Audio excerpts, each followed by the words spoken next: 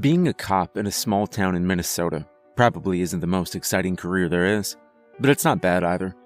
It's actually a relatively peaceful and safe line of work, compared to being in law enforcement in one of the big cities, New York or LA for instance, where the action is.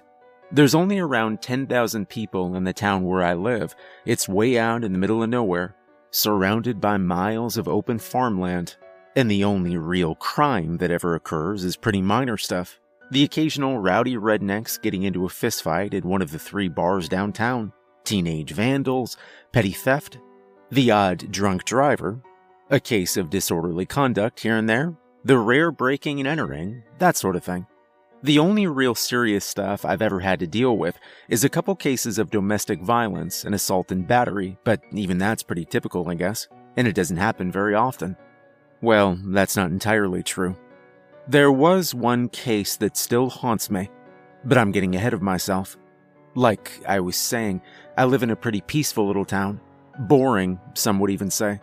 The kind of rural, out-of-the-way farming community you've probably driven through on the highway yourself on the way to someplace more interesting without as much as a second thought or a glance back. The kind of place where nothing out of the ordinary ever happens, you've probably thought. And for the most part, you'd be right. But there's one case I can't get out of my mind. One case that still makes my blood run cold whenever I think about it. One case I can't explain, no matter how hard I try to rationalize it to myself. What happened to the old Garrity woman 7 years ago? I'd been a police officer for 5 years when it happened in the early spring of 14. There were only 5 cops on the entire town police force. Me, my partner Jerry, Pete, and Vance, who both worked the night patrol, and the police chief. Plus Karen, an older woman who was a retired librarian and worked part-time as the dispatcher.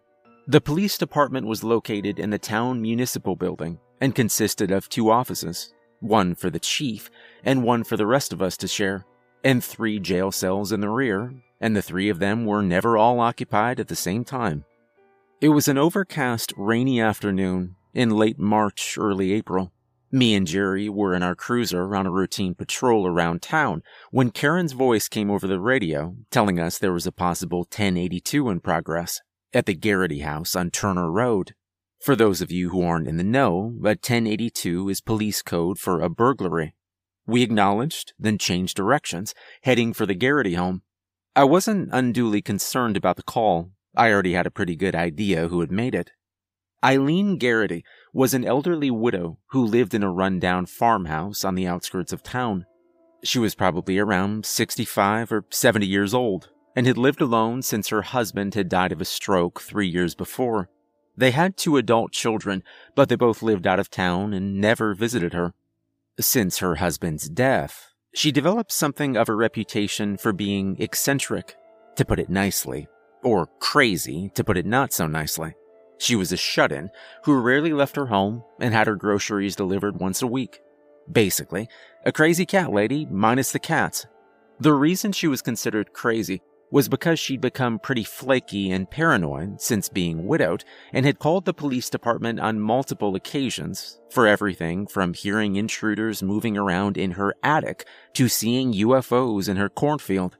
There were probably at least a dozen others too. All her calls turned out to be false alarms, of course.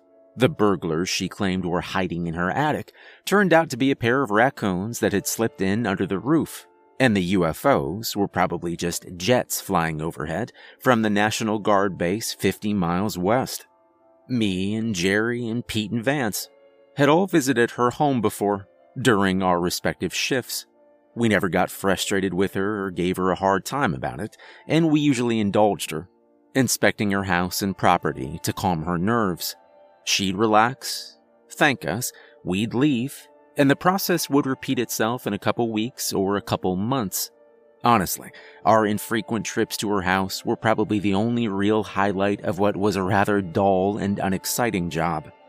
When we told the chief about Mrs. Garrity's latest emergency, Bigfoot was sneaking around her yard, or there was a giant anaconda lurking in the basement, he would just shake his head sadly. When Vance and Pete were the ones who had to deal with her, they'd tell us all about her most recent ordeal when me and Jerry saw them at the end of their shifts and the start of ours. They'd usually smirk in a mean-spirited way, and Pete would twirl his finger next to his temple before they left. Jerry and I just felt sorry for the old woman. It couldn't have been easy for her. A frail, nervous, lonely woman living all alone in that old, crumbling house with no friends or close family. I suspected she might be getting senile, or maybe entering the early stages of Alzheimer's or dementia. We worried about her living there by herself, almost a mile from the nearest neighbor. If her health suddenly turned bad, or she had an accident and couldn't call for help, well, there wasn't really much we could do about it. A couple times, I looked up the numbers of her daughters and son, and I tried calling them about possibly placing her in an assisted living home or a mental health facility. But the one time I managed to reach her son, as I was explaining his mother's situation to him, he interrupted me by telling me he was too busy at the moment and would call me back, then abruptly ended the call. He never did call me back. From then on, they always happened to be unavailable and never answered any of the voicemail messages I left them. So, Jerry and me turned onto Turner Road and drove up to Mrs. Garrity's house on the gray, rainy late spring day, certain that the old woman was just overreacting yet again to something relatively minor, and her imagination was just playing tricks on her. She was waiting for us outside on her porch when we pulled to a stop. I'll never forget how she looked. It shocked me. She'd already been a thin, frail woman the other times we'd been out there, but we hadn't seen her in probably a couple months since her last false emergency, and she'd changed drastically since then. Now, she was gaunt, almost emaciated, her cheeks hollow and dark rings around her bloodshot, sunken eyes. Her gray hair was tangled and didn't look like it had been washed in days, maybe weeks. And the dress she was wearing was wrinkled and dirty. Her physical appearance was alarming enough, but there was also something about the way she was staring at both of us, with those dark, dull eyes that seemed to look at us, through us, and past us all at once. It reminded me of old photos I'd seen of American soldiers in Vietnam. The blank, expressionless, shell-shocked look of someone who'd been through more horror than any ordinary person should have to endure. Me and Jerry exchanged a shocked look, then got out and approached the old woman. "What, seems to be the trouble, Mrs. Garrity?" Jerry asked her amiably, trying to keep his voice nonchalant. "There's something in my house," she told us in a flat, toneless voice. She was shaking slightly, a woman on the verge of total physical and mental exhaustion.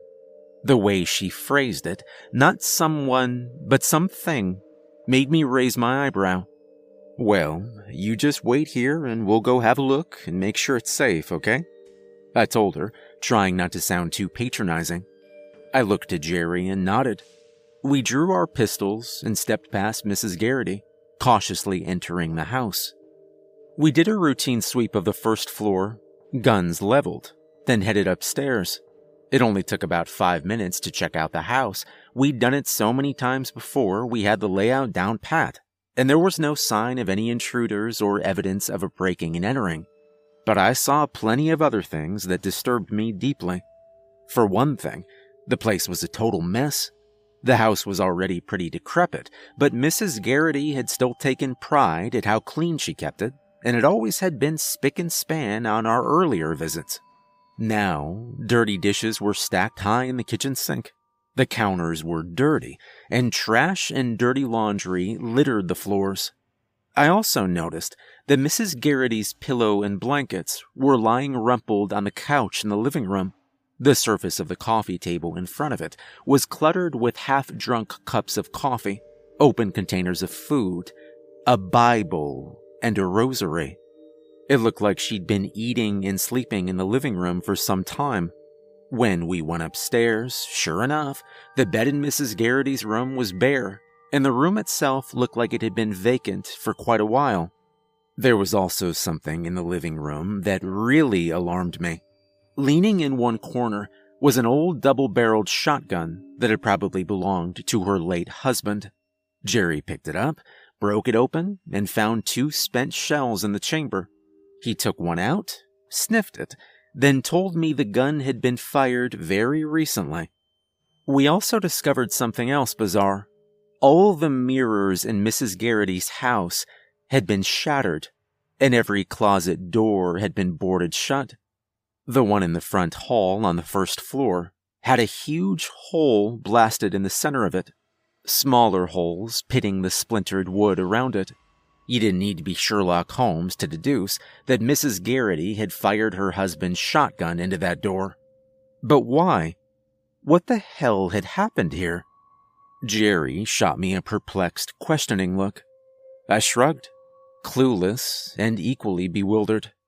Finishing with our inspection of the house, we put away our pistols and turned around to go back outside.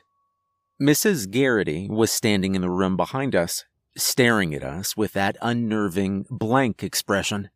Both of us almost jumped a foot in the air, startled. Neither of us had seen her enter. Jerry regained his composure and flashed her a fake, reassuring smile.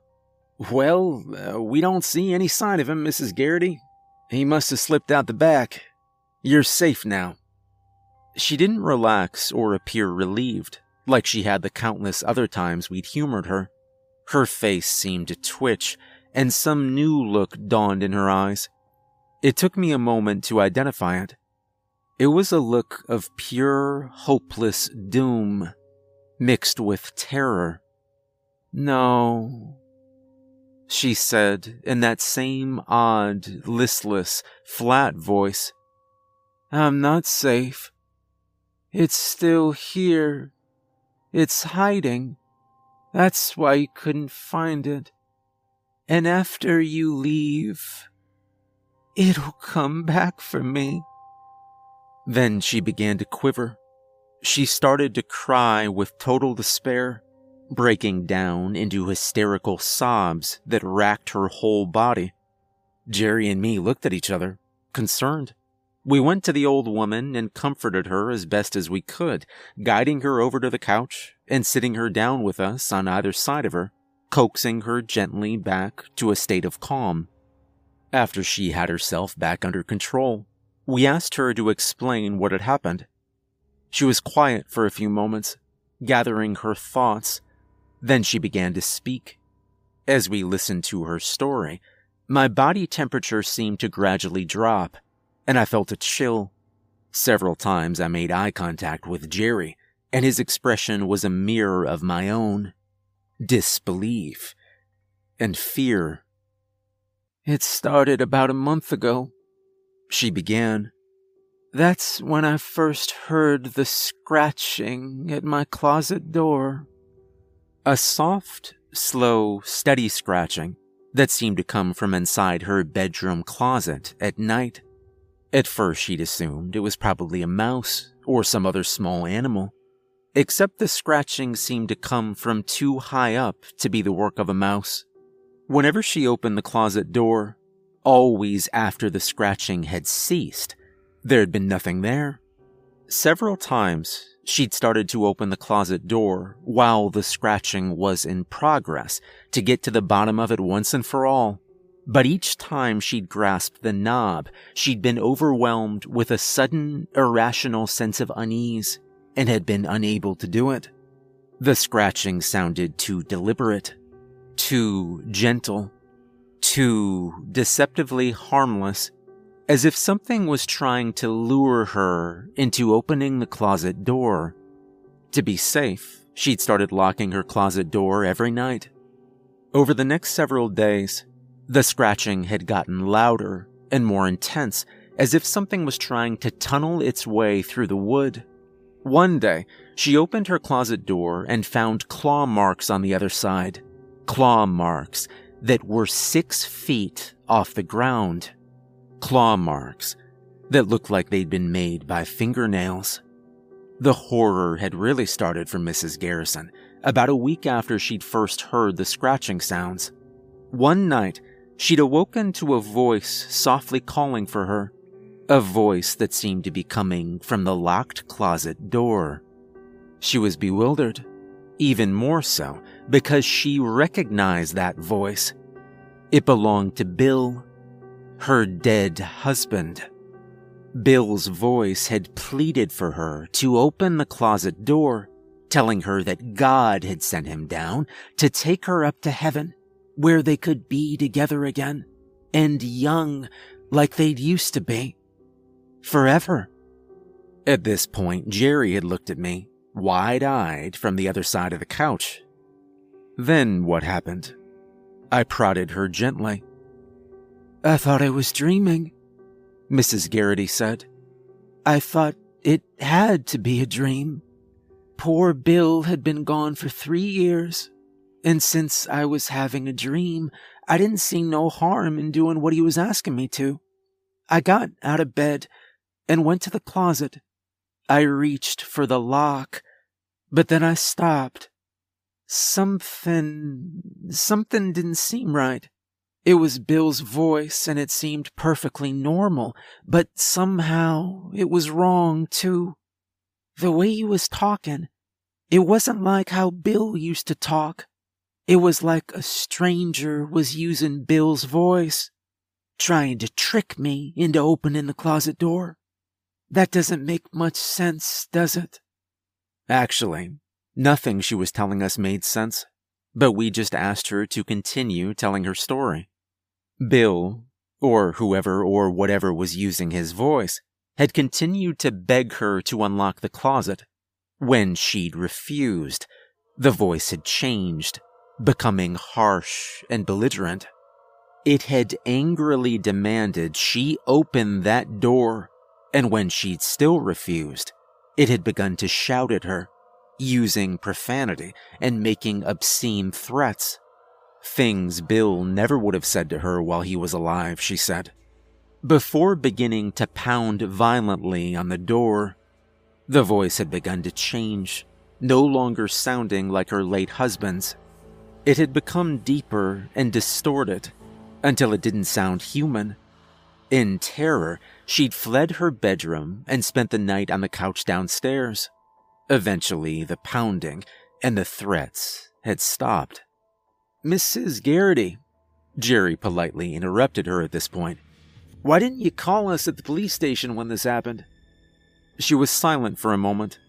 Then a small, bitter smile formed on her lips. "I thought you'd think I was just imagining it. I know people in town think I'm a crazy old lady, and I've had you all out here so many times before for things that turned out to be nothing. I thought maybe it was all in my head, and I didn't want to bother you about it." Things had escalated pretty quickly from there. The pounding and threats had continued every night. She'd been too scared to sleep in her bedroom and had started sleeping on the living room couch. Then one night, the pounding had begun. Not just on her bedroom closet door, but all the closet doors in the house. All at the same time. "Like there were people in all of them trying to get out all at once," she told us. "But it was the same voice in every closet. The same horrible voice." In fear, she nailed all the closet doors shut to keep the thing, whatever it was, from coming out to get her. Then, about 2 weeks ago, something even more terrifying had happened. She'd been in her bathroom and was washing her hands in the sink when she'd looked up into the mirror. Here, she paused in her story. "What did you see?" Jerry asked her. "I saw it," she said in a choked whimper.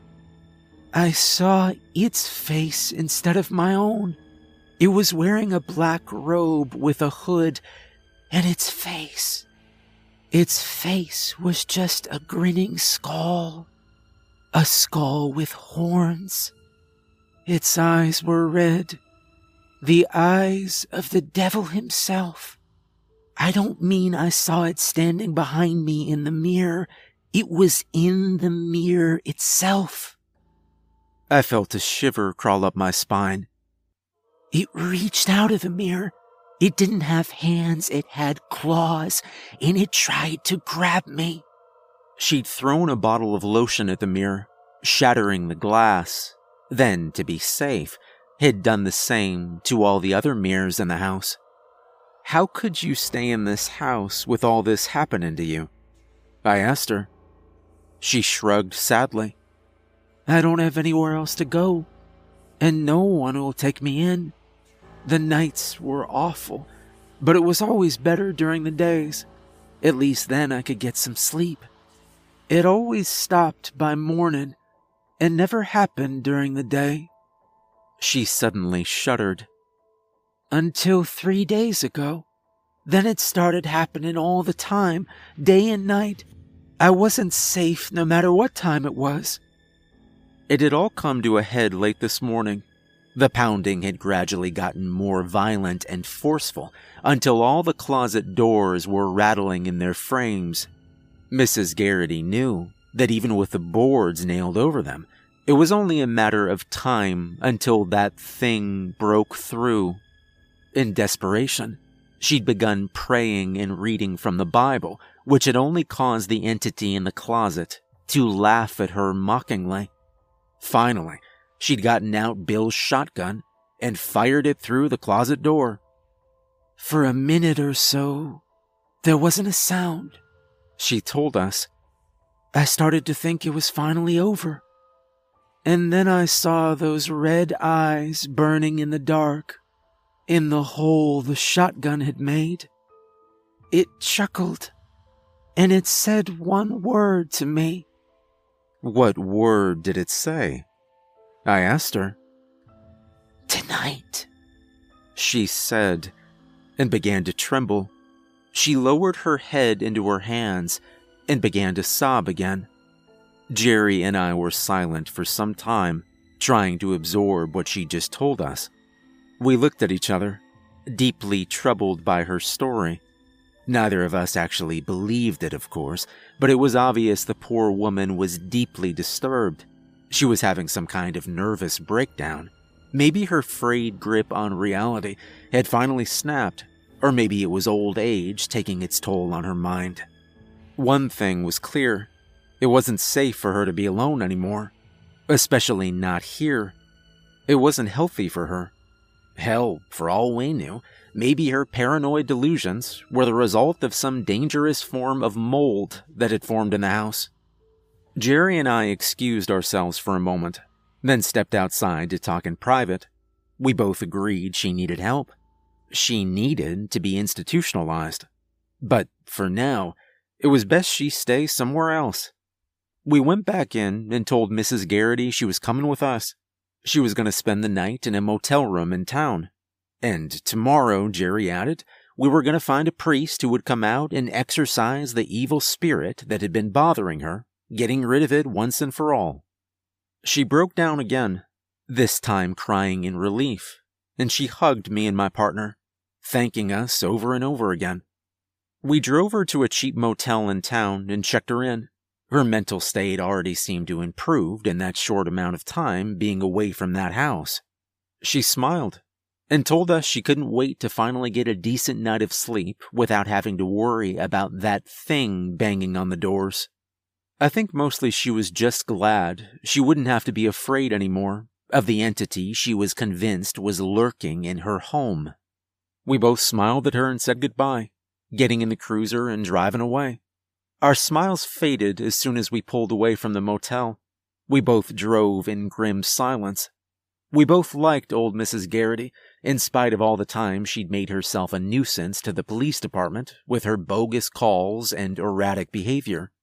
We were sorry her mental state had deteriorated to such a point that she could no longer look after herself.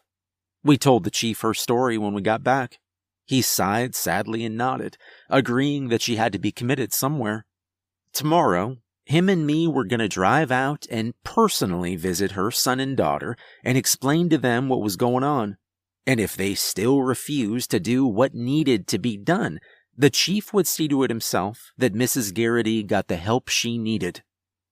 But we never got the chance. The last time we ever saw Mrs. Garrity was when Jerry and I left her at the motel. Around 4 a.m. the next morning, I was awakened by an urgent phone call from the chief, telling me to get over to the motel as soon as possible. He wouldn't say why over the phone, but I already had a hunch it had something to do with Mrs. Garrity. I felt an awful sense of dread as I got dressed. I wondered if maybe she'd taken her own life in that motel room. When I arrived outside the motel, my fears were confirmed when I saw crime scene tape blocking the door to Mrs. Garrity's room. The chief, along with Jerry and Pete and Vance, were gathered outside, along with a couple cops from the state police and a pair of detectives from the city. The chief greeted me with a grave expression as I approached. He told me that Mrs. Garrity was gone. At first, I thought he meant she was dead. Then, seeing the solemn look on my face, he clarified himself. She was literally gone. I looked at him, confused. I saw something in his eyes I'd never seen before, something that caused a ripple of fear in my heart. The chief was scared. He told me he didn't know what to make of it himself. People in the neighboring rooms had heard blood-curdling screams and sounds of violence coming from Mrs. Garrity's room around 2 a.m. And then nothing. They'd called the police department. Pete and Vance had been the first to arrive. They'd pounded on the door, but there'd been no response, so they'd forced the door open. When they saw what was inside, they'd called the chief himself. What did they find? I asked him. Maybe you ought to come see for yourself. He told me, leading to the doorway and under the crime scene tape.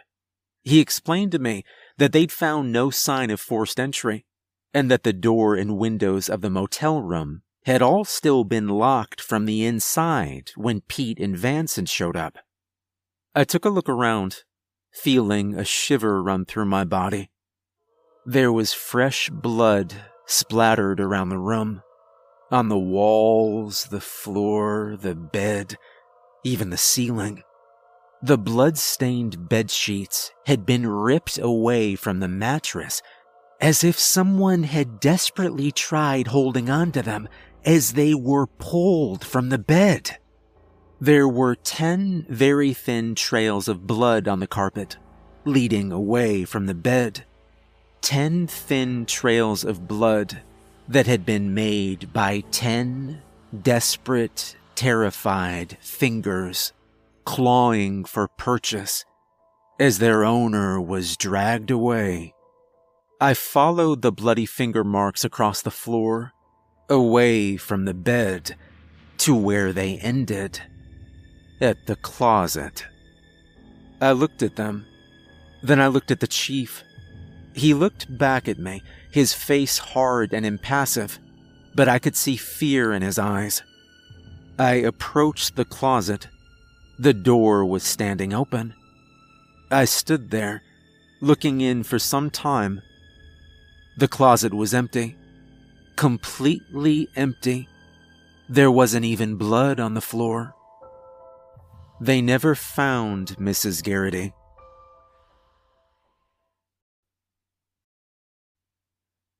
Part 2. I told you in my last post that the Garrity case was the scariest thing that ever happened to me, and that apart from that, nothing much out of the ordinary has ever happened to me in the course of a mostly uneventful and rather dull career enforcing the law in a rural, middle-of-nowhere town most of you have probably never even heard of. Well, until about a week ago, that was mostly true. Mostly. But in light of recent circumstances, I feel I have a new story I have to share with you. But first, I have to back up a bit and tell you about something that happened about 3 years ago.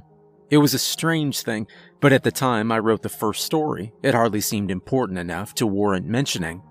Cops get used to dealing with all kinds of weirdos. People reporting, confessing to false crimes and things of that sort. People confessing to murders they didn't commit, etc. I'm sure police departments in the big cities have to put up with crap like that all the time, but even small-town departments get it once in a while. It was, I believe, late June or early July of 19. I was on the night patrol at the time.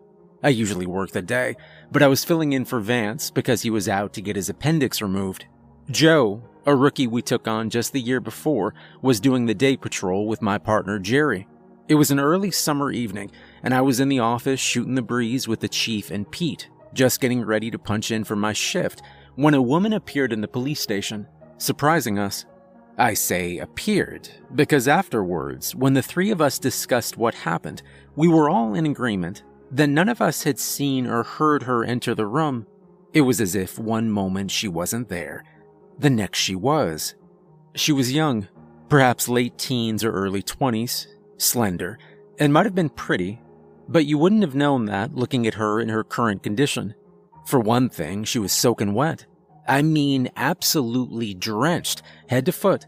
Her dripping hair was matted and tangled all around her face, and her dress, which I noticed looked kind of old-fashioned, was saturated. She was panting, completely out of breath, as if she'd just run a mile, and her eyes were frantic and wide with fear. Another thing I noticed was she was very pale, unnaturally pale. I mean, her skin looked almost bone white. I guess we were all pretty taken aback by her appearance. For a few seconds, the three of us, me, Pete, and the chief, just gaped at her in shock. "Please," she said. "You have to help me."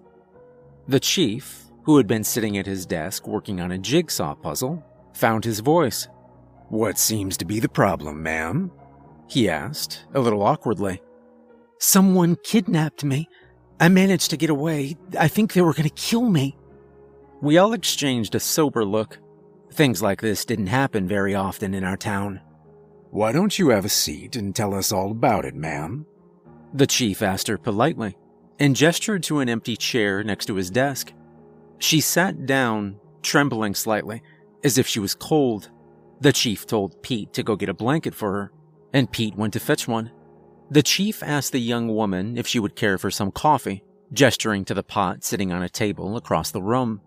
"No, thank you," she said distantly, looking past him into space, distracted, or maybe in shock.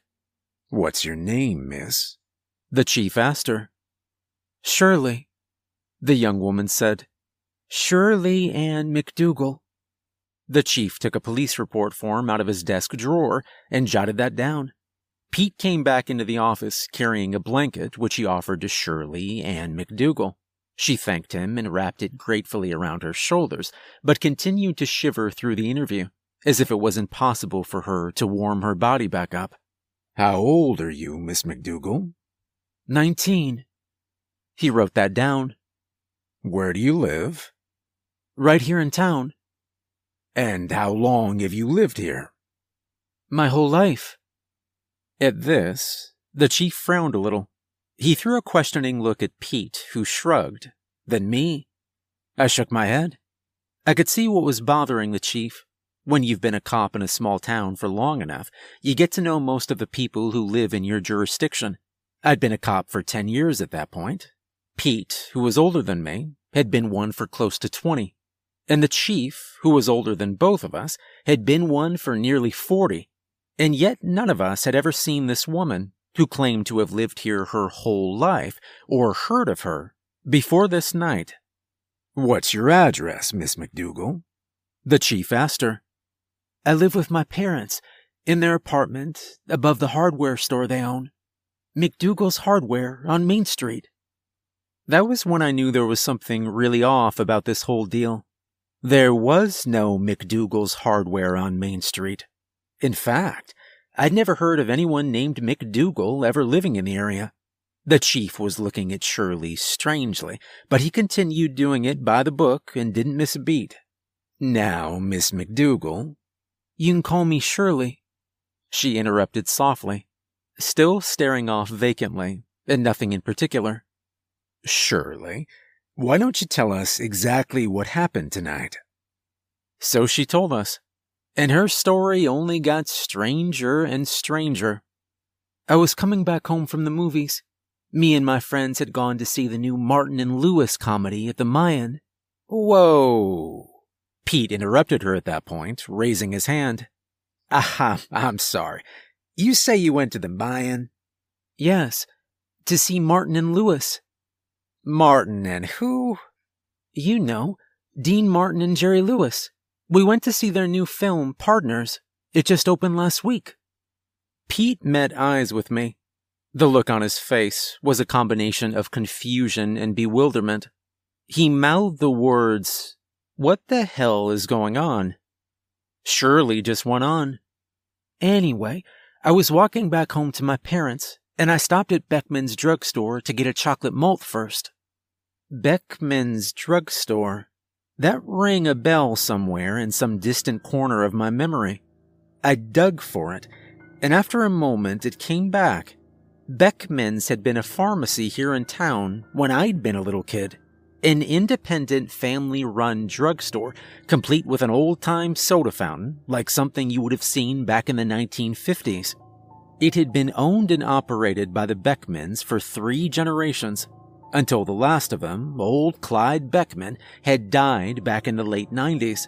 His kids had sold the business, and now there was a CVS where it had once stood. I felt a shiver creep up my spine. I was going into the store, but a man approached me outside. He was an older man, maybe in his late 40s, silver hair. He was dressed like a priest, and he had a crutch under one arm. He asked me if I could help him. He said his wallet had fallen under the seat of his car, and he wanted to know if I'd help him get it out. He was very polite. He seemed harmless, and I felt sorry for him because of the crutch, you know. He led me over to his car. What kind of car was it, Shirley? The chief interrupted her. She thought about it for a few seconds. I think it was a Buick. Yeah, it was a dark Buick. A couple years old. Maybe a 53 or 54. A 1953 or 54 Buick that, according to Shirley McDougal, was only a couple years old. What the hell was this? Was this chick on something? Was she nuts, or just pulling some stupid prank? I searched her face, trying to detect a lie, but she seemed genuinely shaken by whatever she'd been through. Did you see the license plate, Shirley? The chief asked. I just caught a glimpse as we were going around it. I didn't see the numbers, but I noticed it was an out-of-state car. I think the license plate said Oklahoma. Then what happened, Shirley? The chief prodded her gently. I knelt down, and I was feeling beneath the driver's seat for his wallet. And then... She paused and took a long, shaky breath, then exhaled it sharply, as if mustering her courage to recall her ordeal to herself. Something hit me in the head. It hit me hard. It was him, the man dressed like a priest. He hit me from behind, I think with a crutch he was carrying. And then he hit me again. I was stunned. I think I might have even lost consciousness for a few moments. When I came to, he was dragging me around to the back of his car. I tried to fight him off, but he slapped me and told me to shut up or he'd kill me. He called me, She hesitated. I'd rather not repeat what he said. He lifted the lid of his trunk and shoved me inside, and then he slammed it shut. I was screaming at the top of my lungs and pounding against the truck, but he'd already gotten back in and started the car. And then he was driving. I was screaming and crying, praying, begging him not to hurt me. I told him I just wanted to see my parents again, but he kept driving. I don't know how long he drove. It was a long time, maybe an hour. But then something happened. He had an accident. I heard him shout in alarm, and then the car swerved.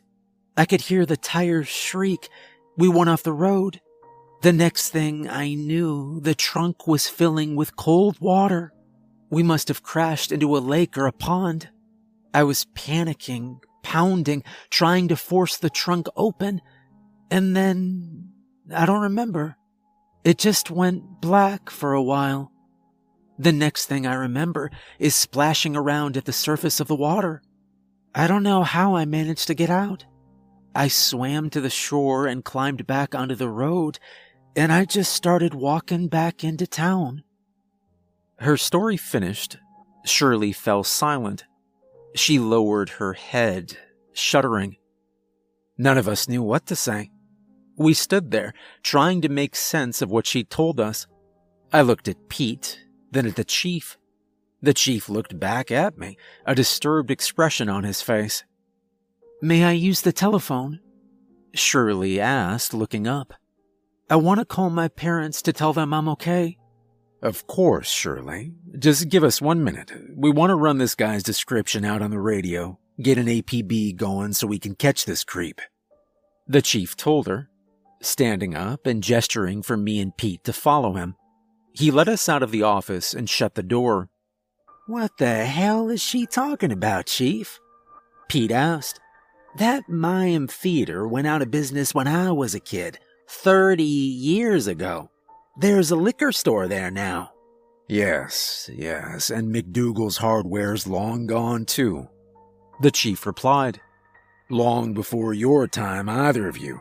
It burned down when I was a kid, back in 67, I think. Maybe 68. And the McDougals went up in flames with it. Died in their sleep." Pete and me took a moment to absorb that. "So what the hell's her deal? Is she crazy or strung out or what?" The chief shrugged. "Who knows? Maybe something really did happen to her tonight, and the trauma caused a psychotic break. Dissociative identity disorder, or whatever they call it." He opened the office door and motioned us back in.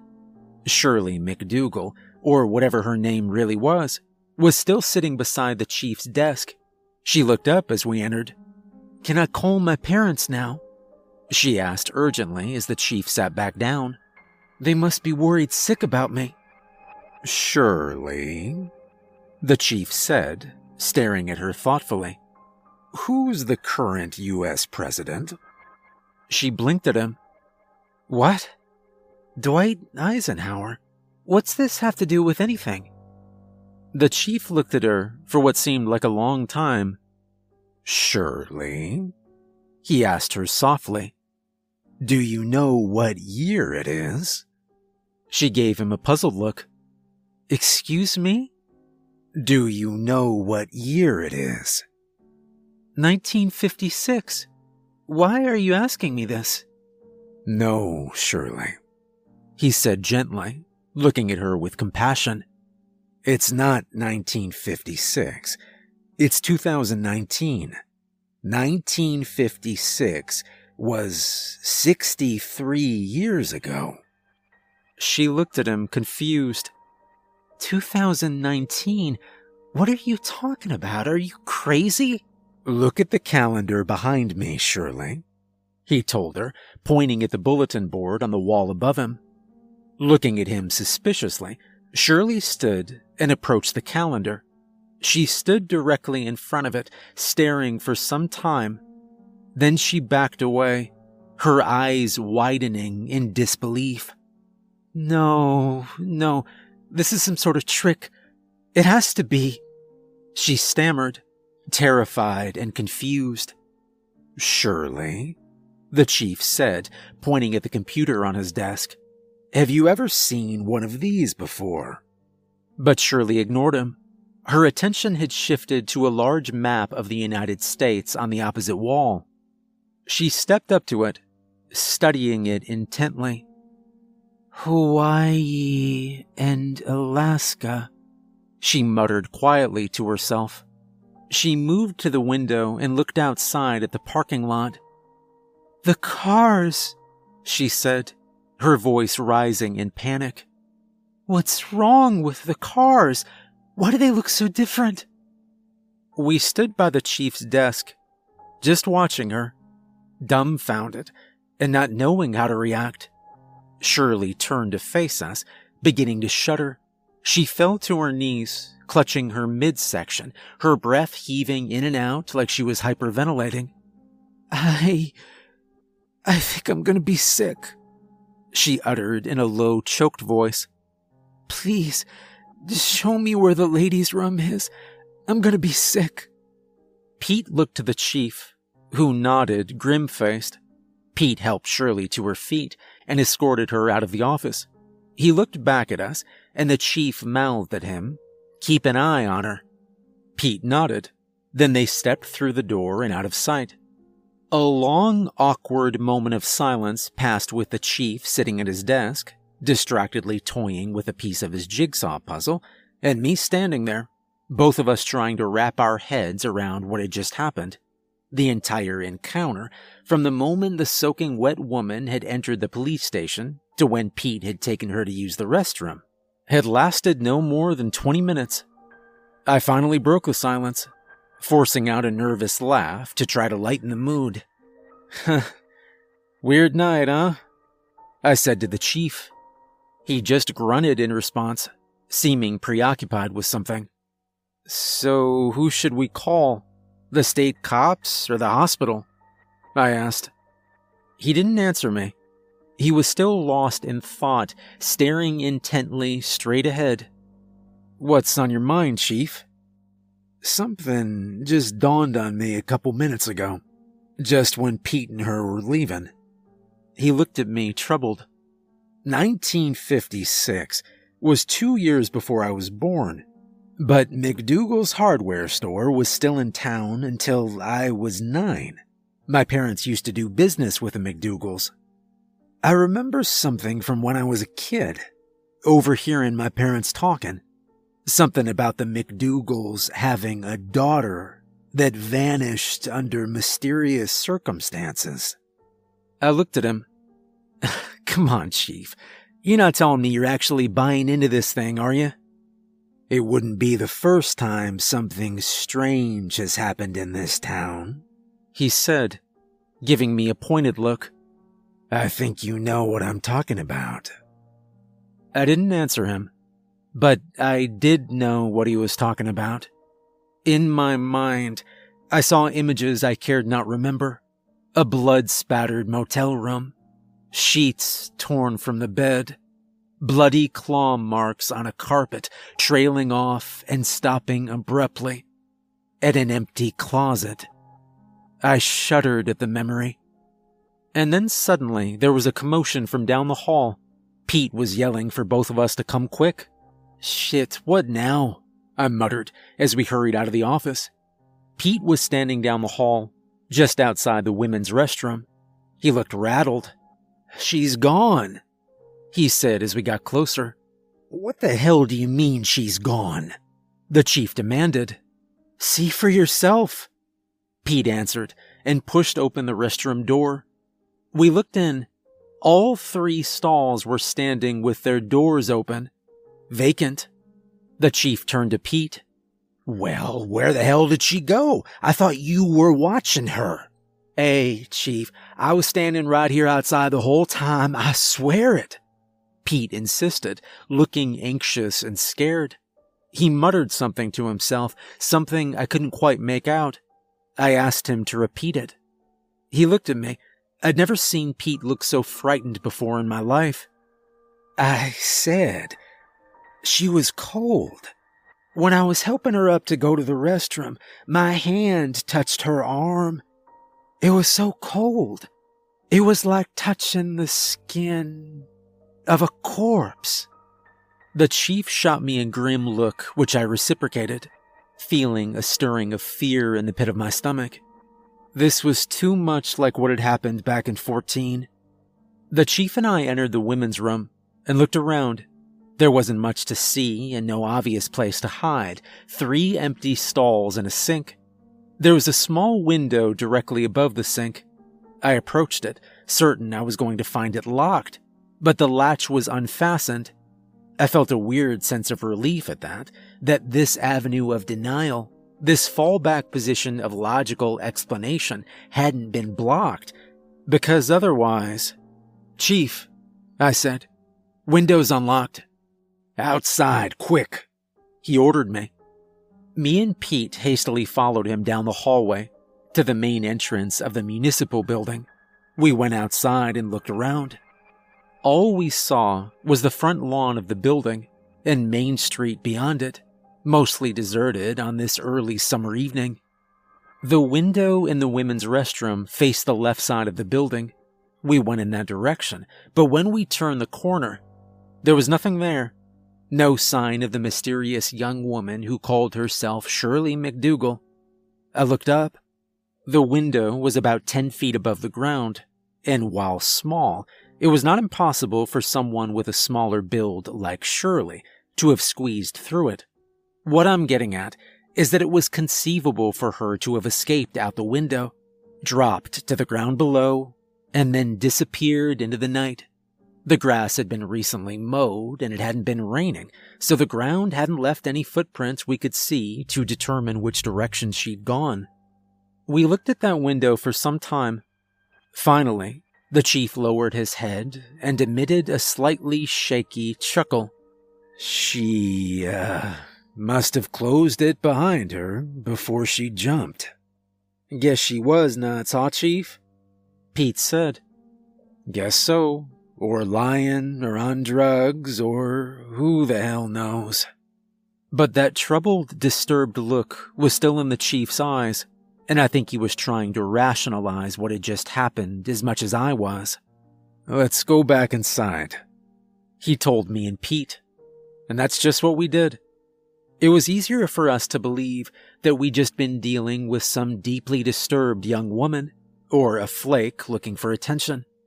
Because otherwise, we would have to accept that we'd been questioning a ghost that summer night. The chief did report the incident to the state police, and they put out an alert for her.